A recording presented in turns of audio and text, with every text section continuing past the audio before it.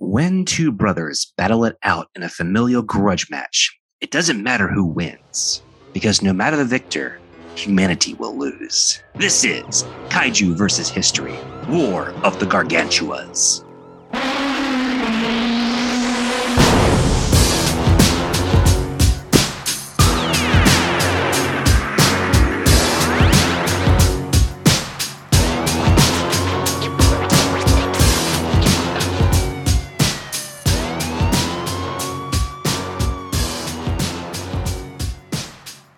Welcome back to this week's grudge match with us here on Kaiju vs. History. This is Sea Monster Patrick, and joining me in indeed a cage match for the belt is Mountain Monster Miles. That rolls off the tongue. Hey, Miles. Yeah, I'm Triple M. Gosh, we still have like 3 more movies in 1966. We're about halfway through. We're over the hump for all the 1966 and we started off strong. Movies. We started off so strong in 66. and this, I mean, it's happened when you get oversaturated. And this is a time where, kaiju movies were still going strong, but it was starting to get a little oversaturated. That was already starting to set in. And so coming into this movie, obviously 1966, Ishiro Honda, War of the Gargantuas. We already know that I wasn't super hot on Frankenstein Conquers the World. I'm guessing that Honda felt that he owed Germany another one. You didn't he didn't look exactly like Frankenstein. No, it's not. It's not even that. I mean, I believe both gave it a 7, and probably a fairly generous 7, but just one of those things. Oh, it was certainly generous. It had the Ishiro Honda polish on it, and it was also different enough from his other kaiju movies to be of interest to me. And it was also like a versus movie, so it had a lot going for it. This is a versus movie too. This is a versus movie eventually. And this is the problem with a lot of versus movies of the early Showa era, is most of them eventually get you to the bout that you've been waiting for. Not unlike a wrestling pay-per-view where you wait for the main event. There is always some shenanigans going on until you get to the last 15 minutes. And I'm glad to see that as time goes on, that becomes less and less. I mean, just thinking of the recent Godzilla versus Kong, where they have intermittent bouts kind of throughout the movie. Yes. And I like that. And same with Godzilla King of the Monsters, which we'll talk about further down the line. But I mean, that one is a movie where you have some consistent monster matches throughout the film. And I think that they finally kind of figure out that, hey, yes, the denouement needs to be the big set piece, but like you can do other things to pepper it in, because sometimes these human stories cannot carry a movie. And boy, howdy, is that absolutely true of this week's movie. Yeah, no. I thought that the human plot in Frankenstein Conquers the World was, passable. It was passable. Not boring necessarily, but not really up to snuff, I would say, for a lot of other Ishiro Honda films, where sometimes it is just there to move the plot along. This time, it does seem like people are trying to like throw a lot of other stuff in and not highlight those kaiju matchups. Yeah, and unlike Frankenstein Conquers the World, Ishiro Honda had a hand in the screenplay of this movie, which does kind of, I think, key into why this one improves a little bit on some things while not improving on others, because Takeshi Kimura was the other writer who did write the first Frankenstein Conquers the World, as well as King Kong Escapes and Destroy All Monsters. And so I don't know who to blame necessarily for this one. Yeah. I mean, normally we've talked about the director has some hand in the writing of the script. They usually don't do the screenplay completely by themselves. The original story, I believe, was Takeshi Kimura, also known as Koro Mabuchi. But yeah, where the story comes from, I think it is the studio wanting to pump out another film while the cast and director had some free time in their schedule, and we'll get into how fast this movie was made. But yeah, and I have to give them credit for that because it's easy to lose sight of how many movies that were done in 1966, and this was not Honda's only movie in 1966. Yes, if I'm not mistaken. So, like, you know, I can give some leeway for some of these movies not being as good as others. But before we get into that, Patrick, I need you to tell us what is in a title. Yeah, we danced around it, but War of the Gargantuas, that is the title we know it as here in the U.S. The original Japanese title, the literal translation is Frankenstein's Monsters, and then subtitle Sanda and versus Gyra. So which I like a lot better. Yeah, it works. And if you see the Japanese characters come up in your version of the film, the international release of the film, it has the characters for their names in the colors. I think one's red and one's green. So it's very colorful title screen. Tons of other titles though around the world. Obviously, it's got Frankenstein in the title. In Germany, in West Germany, it was called Frankenstein Duel of the Giants. Also not a bad title. Yeah. I don't know about this France reissue title, the Monsters from the Secret Planets. That doesn't make any sense. So here's the thing. Love the title, not for this movie. The Battle of the Giant Simians is the translation from the Spanish. Which is great because that'll tie into a comment I will have later.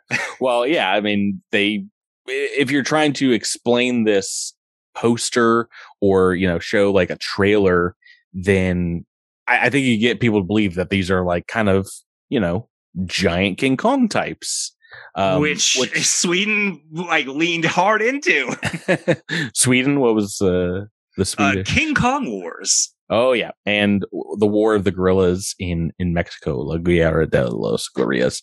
So you have a lot of things playing around with.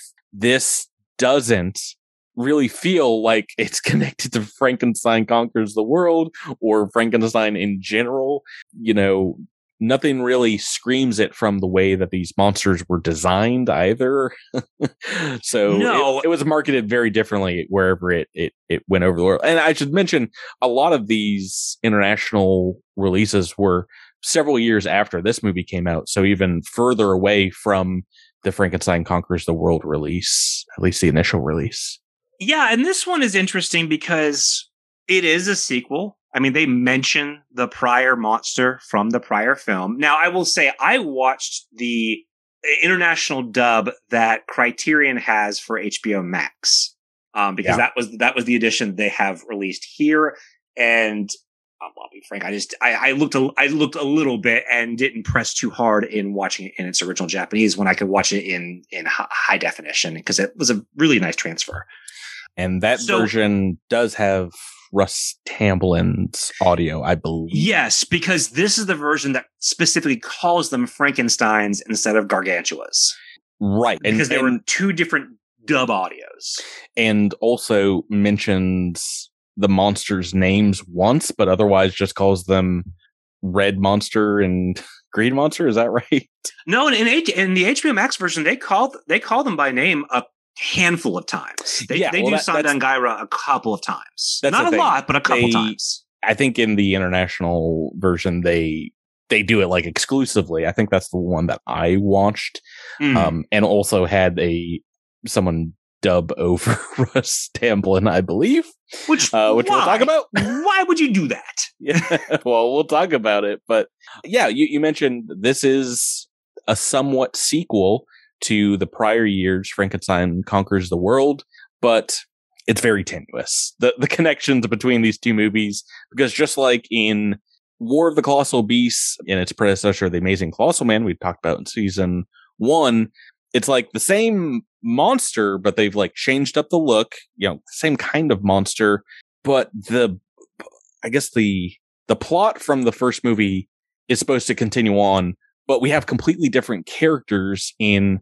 the sequel film. So instead of Glenn Lanigan's wife from the first movie, it's suddenly like his sister that's looking for him, even though in the first movie, right, he said he didn't have any other family. Yes. This which is movie great. Has something very similar, and we have another pair of scientists, an American and American man and a Japanese woman, played by the same actress for both female parts, but we have a Russ Tamblyn stepping in for Nick Adams in this movie.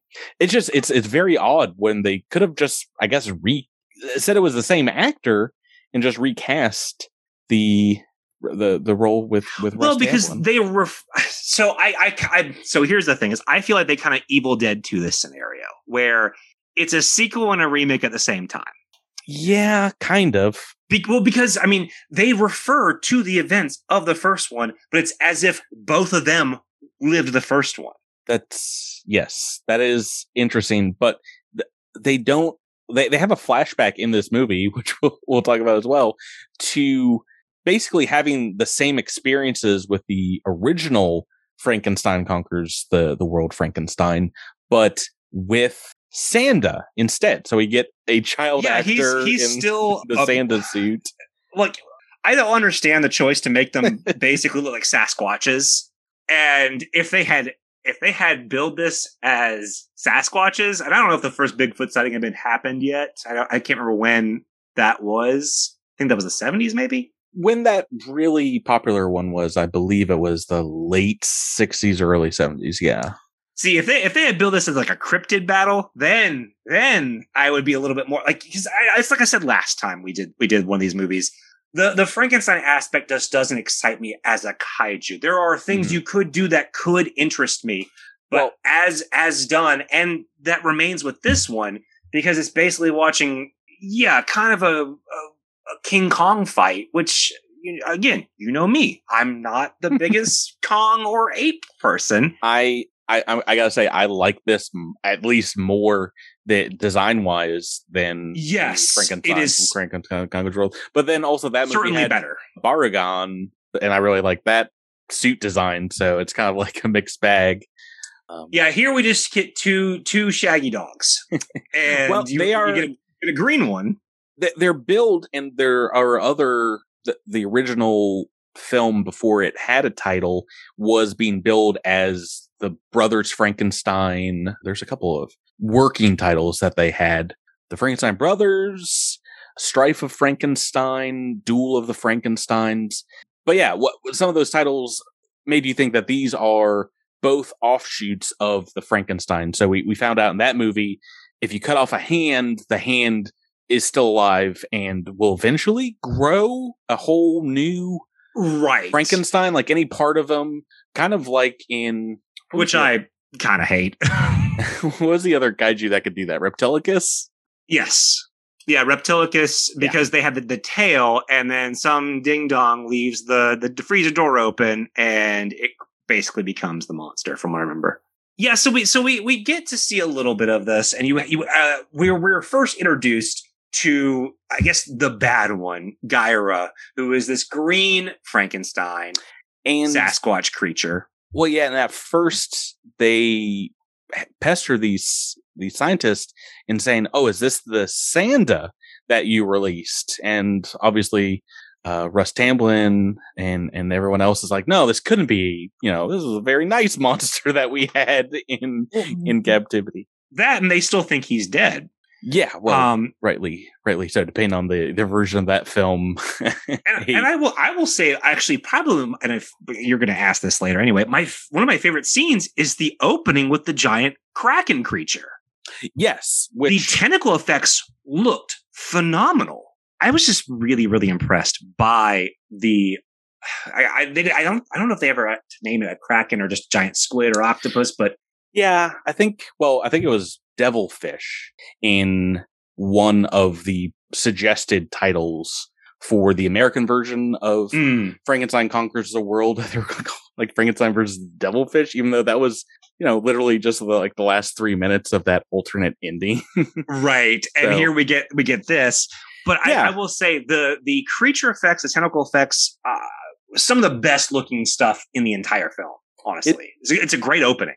It's a great opening, and you think Gyra's going to come in and be the hero, like the King Kong from Ashiro Honda's King Kong versus Godzilla, but no, then he starts eating everyone on board the ship. He's like, get away from my meal, giant octopus. Yeah, and so we get this evil Frankenstein, and as a viewer, you don't know if this is the same one or if he went bad, because all you saw last in the first film is that he gets kind of, the volcano explodes and he just kind of sinks down. So yes. So, and if you're supposed to believe that this is the same one, it's like, well, why does he look so different? Well, that still applies, except we get the flashback to where, oh no, he's always been a little monkey boy, which is a weird choice to begin with, and I dislike it immensely. No, I think contextually we're supposed to believe that the Frankenstein from Frankenstein Conquers the World did die, and then his offshoot arose from some part of his body, and that became Sanda. Sanda was then adopted by the scientists of Russ Tamblyn and. Is that what we're supposed to believe? Yes, because they are not brothers. Because then eventually Sanda got out, and there was some injury that caused him to bleed or lose a body part, which became Gyra. So they're not actually brothers. It's like Frankenstein's the grandfather. This movie did a very poor job communicating that, because I didn't get that at all, and I watched that not even 6 hours ago. Like the plot wise, it makes much more sense to be like they're both sons of Frankenstein or progeny. It's there's asexual reproduction, but in fact, I think it's supposed to go Frankenstein, Sanda, and Gyra, and they're more like a father and son, because I think Gyra came after. So I think that's what's happening here. One of the reasons, sure, why not? This is Kaiju versus history, not Kaiju versus dissecting the plot, is sometimes it's between the different versions of the film, things are explained a little bit differently, but that's what I've gathered in my trying to suss out this movie. You did a better job than I did, and you did a really good job. Well, you're right, because they do introduce Gyra first, and then there's like, well, what? Who is this? Oh, I thought you meant I was right by praising you for doing a better job than I did. When you're like, you're right. Thanks, jerk. It's very confusing. It is. And we are literally researching the movie like as we go, for. Well, and I want to say you did a good job pointing out and specifically speaking about the historical context of this movie, about this movie being based on a Japanese folktale and one of the oldest printed stories in all of Japan.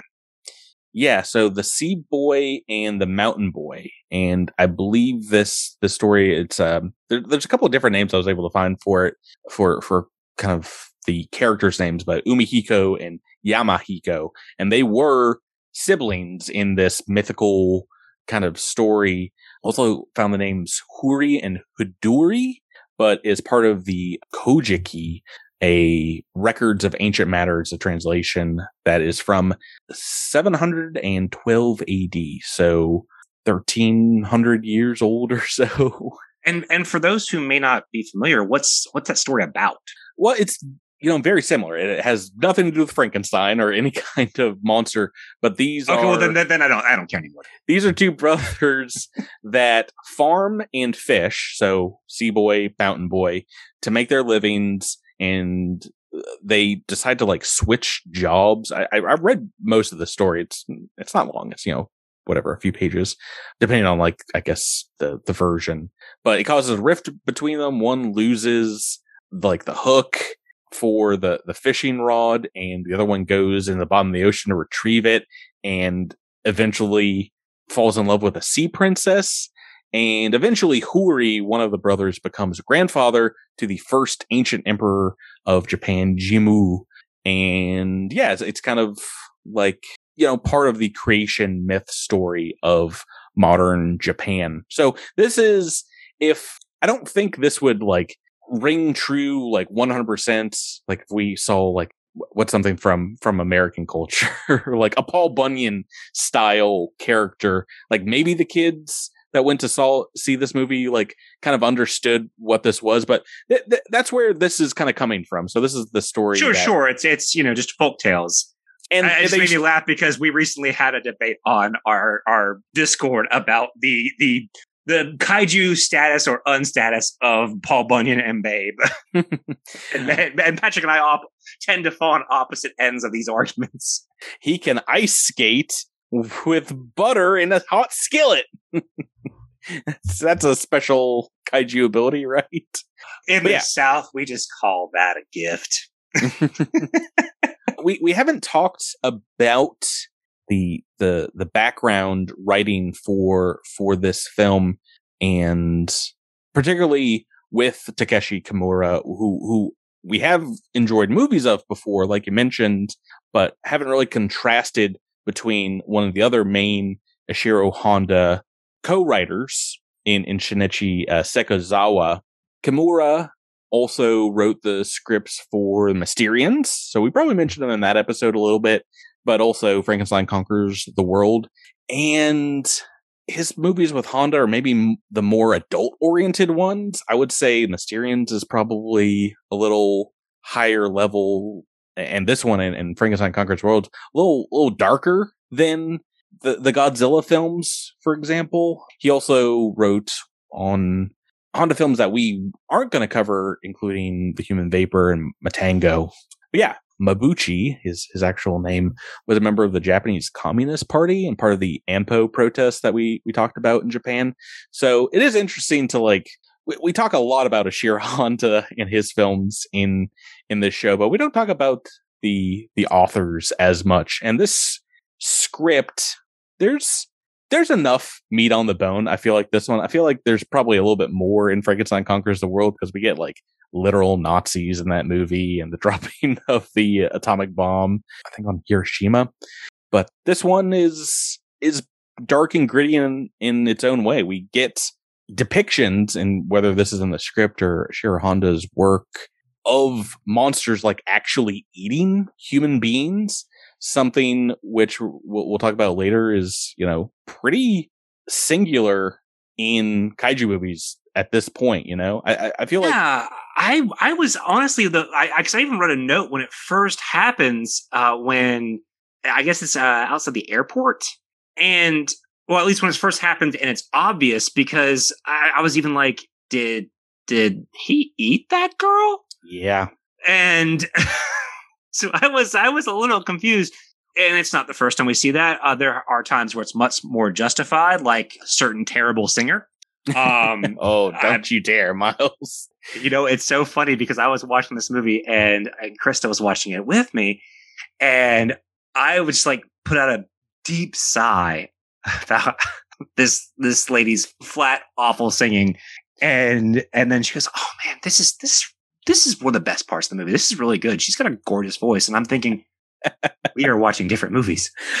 You're talking, of course, of the late Kip Hamilton, who I hadn't really heard of before this, but sings a rollicking, a very it's awful lounge lizardy 1960. One of my least favorite things that I have seen in a kaiju movie since American 50s films. It's definitely the meeting of East and West, as this is one of the last films that Toho made in conjunction with Benedict Productions, a subsidiary of UPA, and that partnership allowed Nick Adams to come over for multiple Ishiro Honda films, and also gave us Russ Tamblyn and Kip Hamilton. So what's wild? I dug the song. I got into the song. Then I must be the odd man out, because you and Krista both really like the song, and the entire time,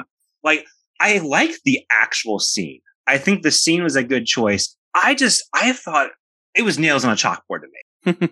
It genuinely was, and I'm not even being funny. I thought it was really pitchy and flat, and it was very, very. Oh, I don't think she's a great singer, but I dug the song. The song in question is the words get stuck in my. It was her last film role, so there might be a reason for that. Well, the song is called "Feel in My Heart," but the chorus, "The words get stuck in my throat," is the title as well, and it was popular enough, I think, that Devo did a cover. And if you actually if you search for the song, I don't know if it was ever on a soundtrack or wait. a Devo record did a of cover hers. of this song? I believe so. Yes. So, and this is the So odd thing. if you And we're look, gonna- if we're you gonna if you bring type this in up. the name of the song on YouTube, Mark Mothersby is the song version that comes up. Like, Okay. that Devo version is like much more popular than I said. I'm Devo. not. Yeah, of course it is. Well, yeah, I'm not sure if. Yeah, and she had already passed away by the time they decided to do the cover. I'm not sure if this was put out on any records of hers. So, and this is the weird thing about this movie. This movie is different in that when we talk about the cultural impact, this movie has a weird amount, and it's just one of those odd ones where it's like, okay. Yeah, one of they've been on hiatus for some time, but another great kaiju podcast, Gargantucast, takes its name and its artwork from this film, and it's like it's a very deep cut in general for. It seems to be, but this movie films. kind of is one that kind of pervades more than you would think. We'll talk about it and its legacy later on, but I at the time, I don't think it made as many ripples as this, like I said, was the last. Probably not. I think its box office take was about $3 million, which is still a decent take in 1966 for a Japanese kaiju film. The American version, as I said, didn't get released until July 29th, 1970, about 4 years after its Japanese release. And yeah, at that time, I think afterwards is when it got some greater international releases with that version of the film. But they did a complete new dub released by Marin Films for American audiences. And they cut out a lot of the references to 1965's Frankenstein Conquers the World, as probably they should, because it feels very tenuous to begin with. And I don't think you really need that movie to watch this one. No, you know, you don't. Not really at all. So let's talk about the actual Frankensteins, because even if I'm not a massive fan of the choice and design of these creatures, the actors who played both of them did a fantastic job. Yeah. So as you can probably guess, though, the one with the most screen time, Gyra, and the more menacing one, obviously, as he's the meat eater. And but you got to get someone who knows how to play one of these guys, and they absolutely did. C. Frankenstein, as he's also known, played by the great Haru Nakajima. He said this was one of his most favorite experiences in kaiju cinema for a few reasons. The costumes that they made were very light. And there wasn't the, hundreds of pounds of rubber. Oh, I mean, yeah. That Godzilla was. For you're in a little fursuit where you can actually move around. I'm sure he had a great time as compared to being in the Godzilla suits. Yeah, I mean, it is probably the closest thing, like you said, is just a gorilla suit. So we're talking like something very similar to Konga, that kind of suit. So they can move around a lot. But this is also one of the very few costumes he was ever able to do where his eyes were not covered. Yeah, and you can actually see the emotion there as opposed to just having kind of the glass or rubber eyes that we were used to with some of the kaiju, where you don't get as many emotions that you can make with those mechanical eyes. And oh yeah, that is certainly a perk. And I think that this film did a great job in that aspect. And insofar as the kaiju are concerned, that they did a good job of telling certain stories just by the body language and the facial expressions of the Frankensteins. Yeah. And I will give them full props for that, even if the movie doesn't make a lick of sense. Yeah. So Nakajima did enjoy this one a great deal because he was able to really put a lot of work into the choreography of the fights, which are fairly brutal. I don't know if they're completely, wrestling or sumo or whatever inspired like they do for a lot of the other kaiju films. but you get to see a lot of flips, a lot of, kind of pratfall kind of things, a lot of movement, which we just don't get when he puts on a 300-pound Godzilla suit. Yeah, and I will say, as good as he was as Gaira, you have to give Hiroshi Sakita so much credit for his role as Sanda. Now, we've seen him before in Honda Kaiju films, and most recently in an episode, the first episode of Ultra Q, when he worked as a rail worker. But I feel like, I feel like Sanda was probably the meatier role in terms of having to act and convey certain things with your body language. Yeah, so we don't get as much Sanda, but Sanda's the moral compass of the two Frankenstein. So he's the one that's trying to reform his sibling, I guess. Yes, and we'll see Sakita again as Ibra, and I think at some points he plays old Big G himself in Son of Godzilla. The role originally was offered to Shoichi Hirose, who was King Kong in King Kong versus Godzilla, but he was already involved in another project when this one was offered to him. Yeah, I think this is, if we're keeping a tally, the third time we get to see Haru Nakajima lit on fire while inside a suit as always a good time. That chest hair went up in flames one of the first times, I think, and this is one of the most prominent usage of the Maser cannons in a kaiju film, something we're going to see a lot of. This is a Type 66 Maser cannon that will show up in a lot of other kaiju films, basically until the end of the Showa era. We haven't talked too much about the suits. You weren't big on them, and besides the coloration, there's not a lot to write home about the suitimation designs, except I will say the masks or the faces of the monsters were created by taking life masks of the two actors. So it is their face, but like they built up upon it. Yeah. Like a rubberized version of it. So the final forms are kind of exaggerated makeup.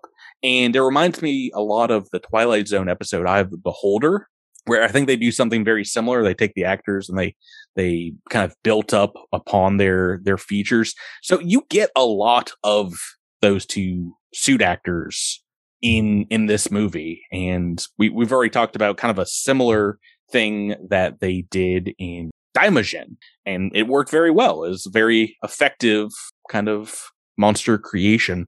This one, though, the bodysuits, I mean, they're there. They're technically there. They look good. There's not a lot of defining features.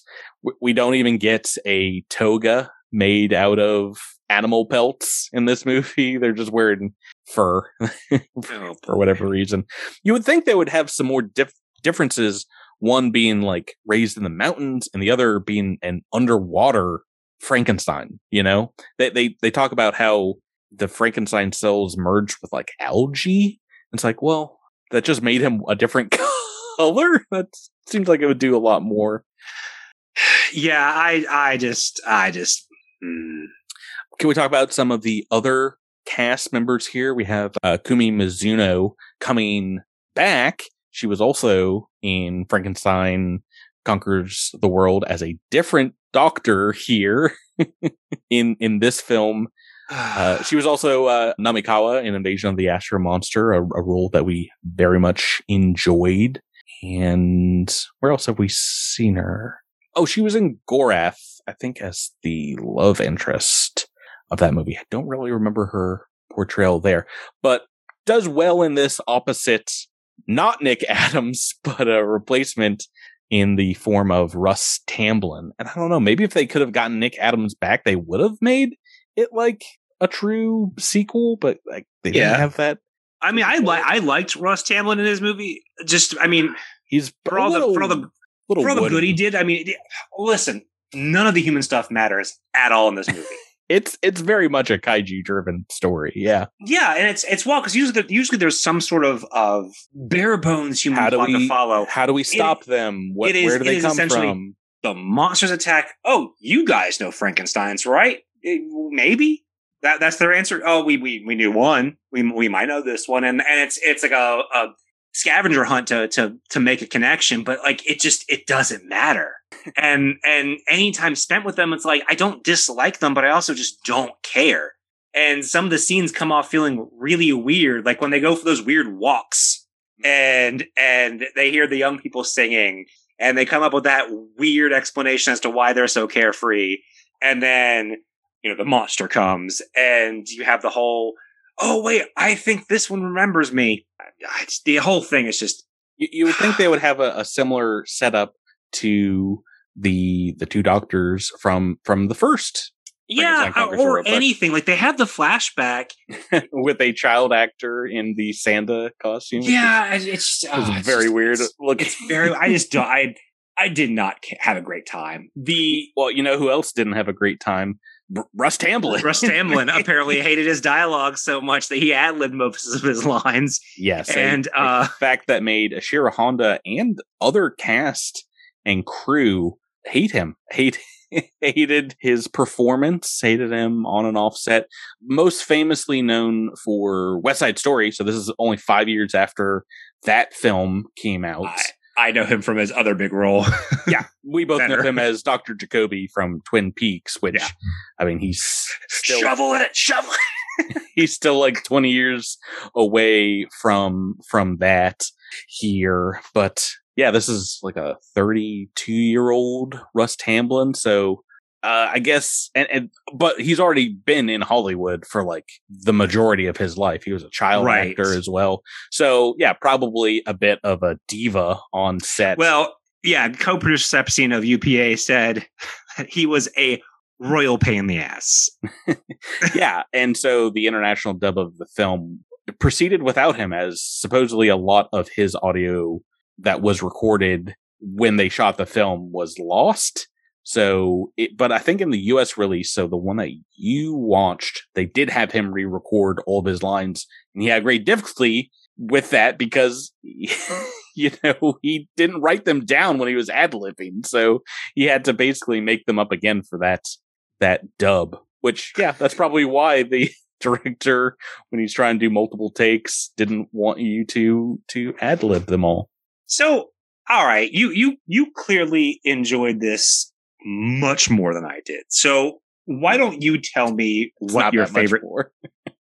Not that much more. I'm looking at your rate. I'm looking at your rating, and that says otherwise. So when you tell me what about this movie worked so well for you? What was your favorite scene? Because I'm struggling here. I mean, there were definitely scenes that I enjoyed in terms of watching kaiju spectacle, but by and large, this is probably I wouldn't say it's the least amount I enjoyed. I enjoyed it probably about as much as the first one, if not a little more. But yeah, I am not a fan of this, of the execution of this concept at all. And so no matter what this movie does, it's already got an uphill battle for me. But I know you liked the first one a little bit more than I did, and you seem to enjoy this one more than I did. So tell me a little bit about what works for you for this one. I did like this more. I'm going back and looking at my score for Frankenstein Conquers the World. I like this more than that movie. I think what works well is this takes on some, well, it has an odd tone. There are both like zany, wacky comedy bits, but also like kind of horror bits. The eating of humans, and there's a great scene where Gyra shows up underneath the boat. Until you see like a water shot of him like looking up, and then flips the boat, and the two fishermen have like a zany like, oh, we gotta get out of here, Laurel and Hardy kind of reaction. So it's an odd mix of tone, but like the horror elements, very much tonally all over the place. Yeah, the monster battles, those all really work for me. I really like the last fight where we see the two Gargantua's fighting, the city getting demolished. At the same time, they're shooting a maser cannon, and they're trying to say, no, don't shoot Sanda, shoot Gyra. It probably has the most like kaiju action of a lot of the 1960s films. And part of that is because those suits allowed them to keep going. the bad thing about the suits being so light, though, is they probably felt a lot of those hits. I don't think they were very well trained stuntmen. Yeah, and I mean the finale of them fighting in the city is a very well done spectacle. Like I can't knock it for them. A lot of the model work was pretty solid, and like I said, that opening scene with the devilfish was awesome. Like grade A horror movie stuff. And so I agree with you there. But this movie's tone just flies all over the place. And so it's harder for me. But in terms of that, like the actual, if you just parse out some of the kaiju stuff in terms of its actual spectacle, it's not bad at all. But I agree that. But this movie was, like I said, it was rushed. The screenplay's final draft was handed in April 23rd, and they shot the movie. They started on May 9th, so a couple weeks later, and finished on June 4th for a July release date. This movie was like... That's insane. That's an insane process. Like, editing that must have been a nightmare. They pumped it out. July 31st, so they had... So how long do they have to write that script? I mean, I think it was probably, March? So, like, maybe a month before? Man, I don't know. I don't want to make bold claims, but if I had nothing to do for a month and you asked me to write a script, I feel like it would be better than this. Well, so the whole thing of one of the reasons why everyone listening to this podcast should probably check out Ishiro Honda's biography by Godzowski and Rifle. It really goes into the constraints of the studio. What exactly? I mean, no, it's an excellent biography that is painstakingly researched, and I agree with Patrick. You should buy it, and if not just for the kaiju stuff, you get to read so much about the other side of Ishiro Honda's filmography that we probably will never get to see. Yeah, and this is one of those movies I feel like could have been really lost if it didn't have such a lasting legacy. Yeah, and we'll talk about that in just a second, but I feel like we should start talking about our ratings for this film. Right. So I enjoyed it a good deal. And like I said, more so than Frankenstein Conquers the World, despite all its issues. And one of those at the very, very tippy top is kind of pacing. It delivers a lot of punch. And if you're looking for, in my opinion, a non-Godzilla, Showa era kaiju movie, I'm sure there are a couple better than this one, but I think this one is most Gamera. Yeah, a lot of Gamera, obviously. But if you're looking for also another Ishiro Honda one, this is top of the list. Very fun monster action.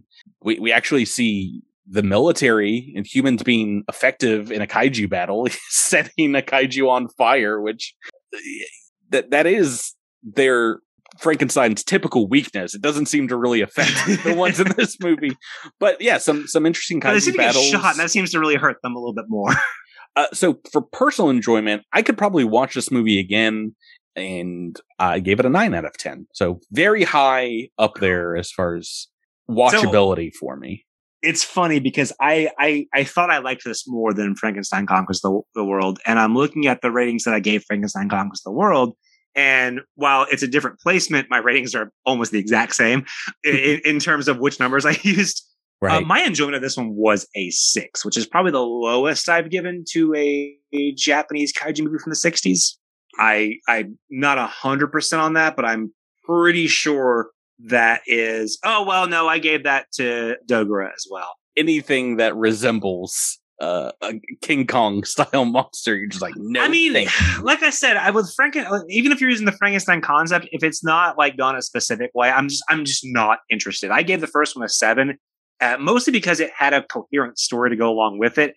Whereas this one, I mean, you can follow it. It's not difficult. It's just nonsense and nobody cares. Mm-hmm. And I was bored for a lot of this movie. There is some excellent acting on the part of the kaiju actors, and specifically Sakita, because there's a moment where the assault on Gaira is going well. And then Santa pops in and kind of looks back at the humans like, what are you guys doing, you jerks? Like almost offended. And that whole scene is so well done, and they don't communicate at the moment. And they eventually do, which kind of forgives a scene that Sanda is ignorant of Gyra's like carnivorous ways. Yeah, well, I don't think they had spent time together before that scene. So he's just like coming out of like, so what is happening? Why are you attacking them? What's happening amongst the gargantuas needed to be communicated so much better, because that scene would work in a movie that did better with the concept. And it's a bummer, because I do think those actors did a tremendous job, and their work in the finale fight is excellent. Yeah. It's just a bummer for me because everything else just falls so flat. Yeah, and if there was more of a connection between some of the human characters and Sanda, if we got more of Sanda in the movie, I feel like it would have given purpose and helped with some of the pacing issues. Technically, I am dinging it for that, for some of the script problems it had. But for the most part, the actual design elements and technical elements are very good, though for a Super 8 film it does lag behind in a few ways. We get some very bad blue screen in things like the boat scene where Kip is almost eaten and then just dropped like a sack of potatoes. But I will say one thing I do like about this movie is we have a similar scaling. It isn't a Godzilla height for these two monsters. They're a little shorter, like 3 or 4 stories tall. So the model work that they were able to do in this film looks different from other kaiju movies. And it does. And I agree with you. I think the model work in this film is fantastic. I think that the kaiju acting and kaiju work is really solid. And what was your score for technical? For technical, I'm giving it an 8. So I am dinging it for some of those elements relating more to the script. But yeah, there's also some bad blue screen. And, yes, not the best kaiju costuming. No, it's not. And so I ding it a little bit more. I'm giving it a 7, which is only just 1 point less. But I dislike the designs. Yeah. If it were called like Sasquatch War, I'd probably feel differently. I do think the troubles on set with Russ Tamblyn is a little tangible. You can tell there's very little chemistry amongst the actors. And I mean, no one gave that memorable of a performance outside of maybe the first guy shouting for the captain, who seemed to just be gone. I guess got eaten already. Yeah, I didn't understand if they had already been eaten or if they were still below decks or what. Again, that is a script problem. I think the script is the biggest problem with this film, and ultimately, I think it fails the film. I think without the spectacle that the kaiju actors and all of the artists doing the model work did, I think this movie would have been a far bigger dud. But because of that, I think it elevates the film. So I'm giving it a 7, but I mean, it's really because of how good those kaiju actors were and how solid the model work was, because there's a lot of aspects about this that just don't work for me. Onto its evocative nature as kind of a piece of art, how it resonates in the kaiju cinema history. Somehow it's an extremely influential film. This is weird. Like, one thing that I read about this movie that kind of like, well, this automatically just elevates its score is that Brad Pitt has cited this movie as the film that inspired him to pursue acting. So it came out in 1970, and I guess that's like a 8-year-old Brad Pitt or somewhere along those lines in the United States. And yeah, at the 2012 Oscars, he called out this movie. I don't even think he remembered the name. He was like something about gargantuans. You can find that clip online, and yeah, this is what got him into acting. And I wonder if it was Russ Tamblyn or if it was the actual monsters emoting, the Haru Nakajima. And I honestly, if I had the chance to talk to Brad Pitt, that would probably be one of the questions that I would ask, because learning that was one of the biggest things, because everyone else that has like cited this as an inspiration or a favorite of theirs, like Tim Burton and Quentin Tarantino and Guillermo del Toro. That's kind of the usual suspects who's going to love these movies or be inspired by these films, you know? Yeah, but I mean, Quentin Tarantino went so far as one section of Kill Bill Volume 2 is named War of the Gargantuas. The blonde Gargantuas. War of the Blonde Gargantuas. And supposedly he showed that final battle between the Gargantuas to Uma Thurman and Daryl Hannah before their I would love to be a fly on the wall during that moment in time. Popping in that DVD or laser disc, knowing him. Because Tarantino's just like firing like 1,000 words a minute. And I bet both of those women were like, He's like, grab some popcorn. We're going to just show you a part of this movie. Feel free to take your shoes off, kick your feet back up, have some popcorn. Definitely take those socks off, and let's watch War of the Gargantuas. More importantly, I think, I mentioned this, the I guess kind of cannibalism almost of the Gargantuas inspired Hajime Isayama, who saw this as a child, to when he created Attack on Titan, which is that makes sense. A manga in an anime series, and they had a live action adaptation, and it's about giants who eat people. Series. Yeah, I mean, one of the biggest anime and manga in the world of the last 10 years. This was a massive hit. Mm-hmm. So I get it. But like you said, it with Del Toro and other people, it makes sense. I'm still giving it very low points.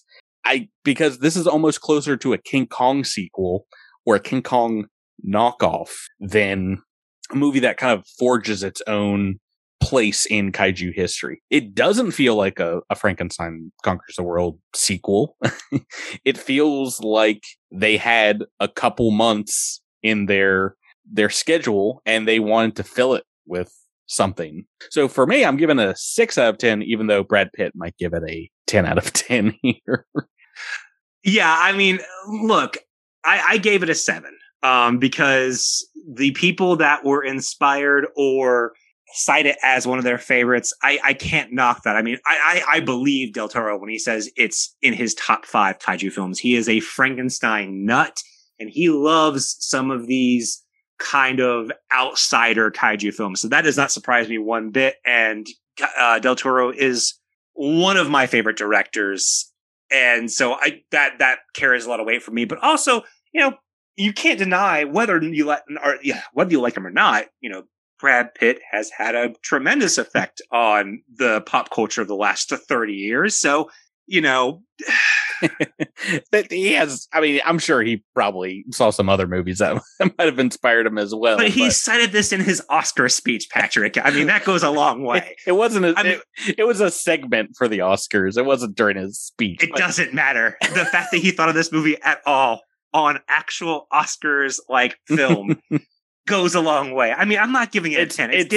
It's probably the most, and he didn't even say the correct name. Well, I don't expect him to know the name of the film. Well, if it's the movie that inspired you to get into acting, you would think it would at least you go back and take a but second. Brad Pitt does not strike me as the kind of person who looks back to check what a title was. So that brings you to a high 6. Yes. And me a high 7, splitting the difference. We're giving this basically the same score as Frankenstein Conquers the World for the podcast final.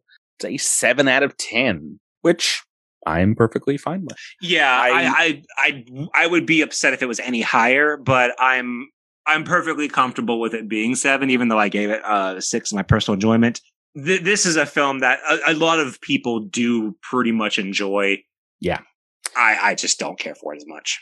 I'd be interested, like I said, to go back and look at how much we enjoyed the various authors, the screenwriters for these films, and where that lands on these scores. But I really like the Mysterians. I really like this one. I like the Mysterians a lot, and they're weird. They're weird movies. And what's fun about this one is this. So in America, it was put on the double feature with Monster Zero or Invasion of Astro Monster. Mm-hmm. And that's a great double feature. Well, yeah, well, so I can see why this might have gotten a lot of eyes on it because, I mean, Monster Zeroes or Invasion of Astro Monster is a top tier kaiju film. So I can imagine more eyes getting seen because of that double feature. Yeah. To be perfectly honest. And, you know, I'm not mad about it. I'd be mad about it if I had to watch this film first. But I imagine this was the B film. The B film, yeah. Oh, for 100%. For those two. But yeah, this is the one that Brad Pitt got to. How many times did we mention Brad Pitt this episode? He's not been in a kaiju movie yet. Yeah, so 7 out of 10, that's going to do it for this week's episode. I don't even think we've scratched the surface on some of the history, the trivia behind this movie. So there's more to talk about, and you can give us your own factoids about it by emailing us at kaijuversushistory@gmail.com or on Twitter at kaijuversushistory. I'll go onto our website or talk to us on our Cosmic Crit Discord. But yeah, feel free to rate our show, comment, share with friends, all that good stuff. Thank you so much, Miles. Thank you, listeners. And we will catch you next time when we return once more to the past. And we go once more for another turn in a trilogy of films. That's right, tune in next time for History versus Return of Daimogen.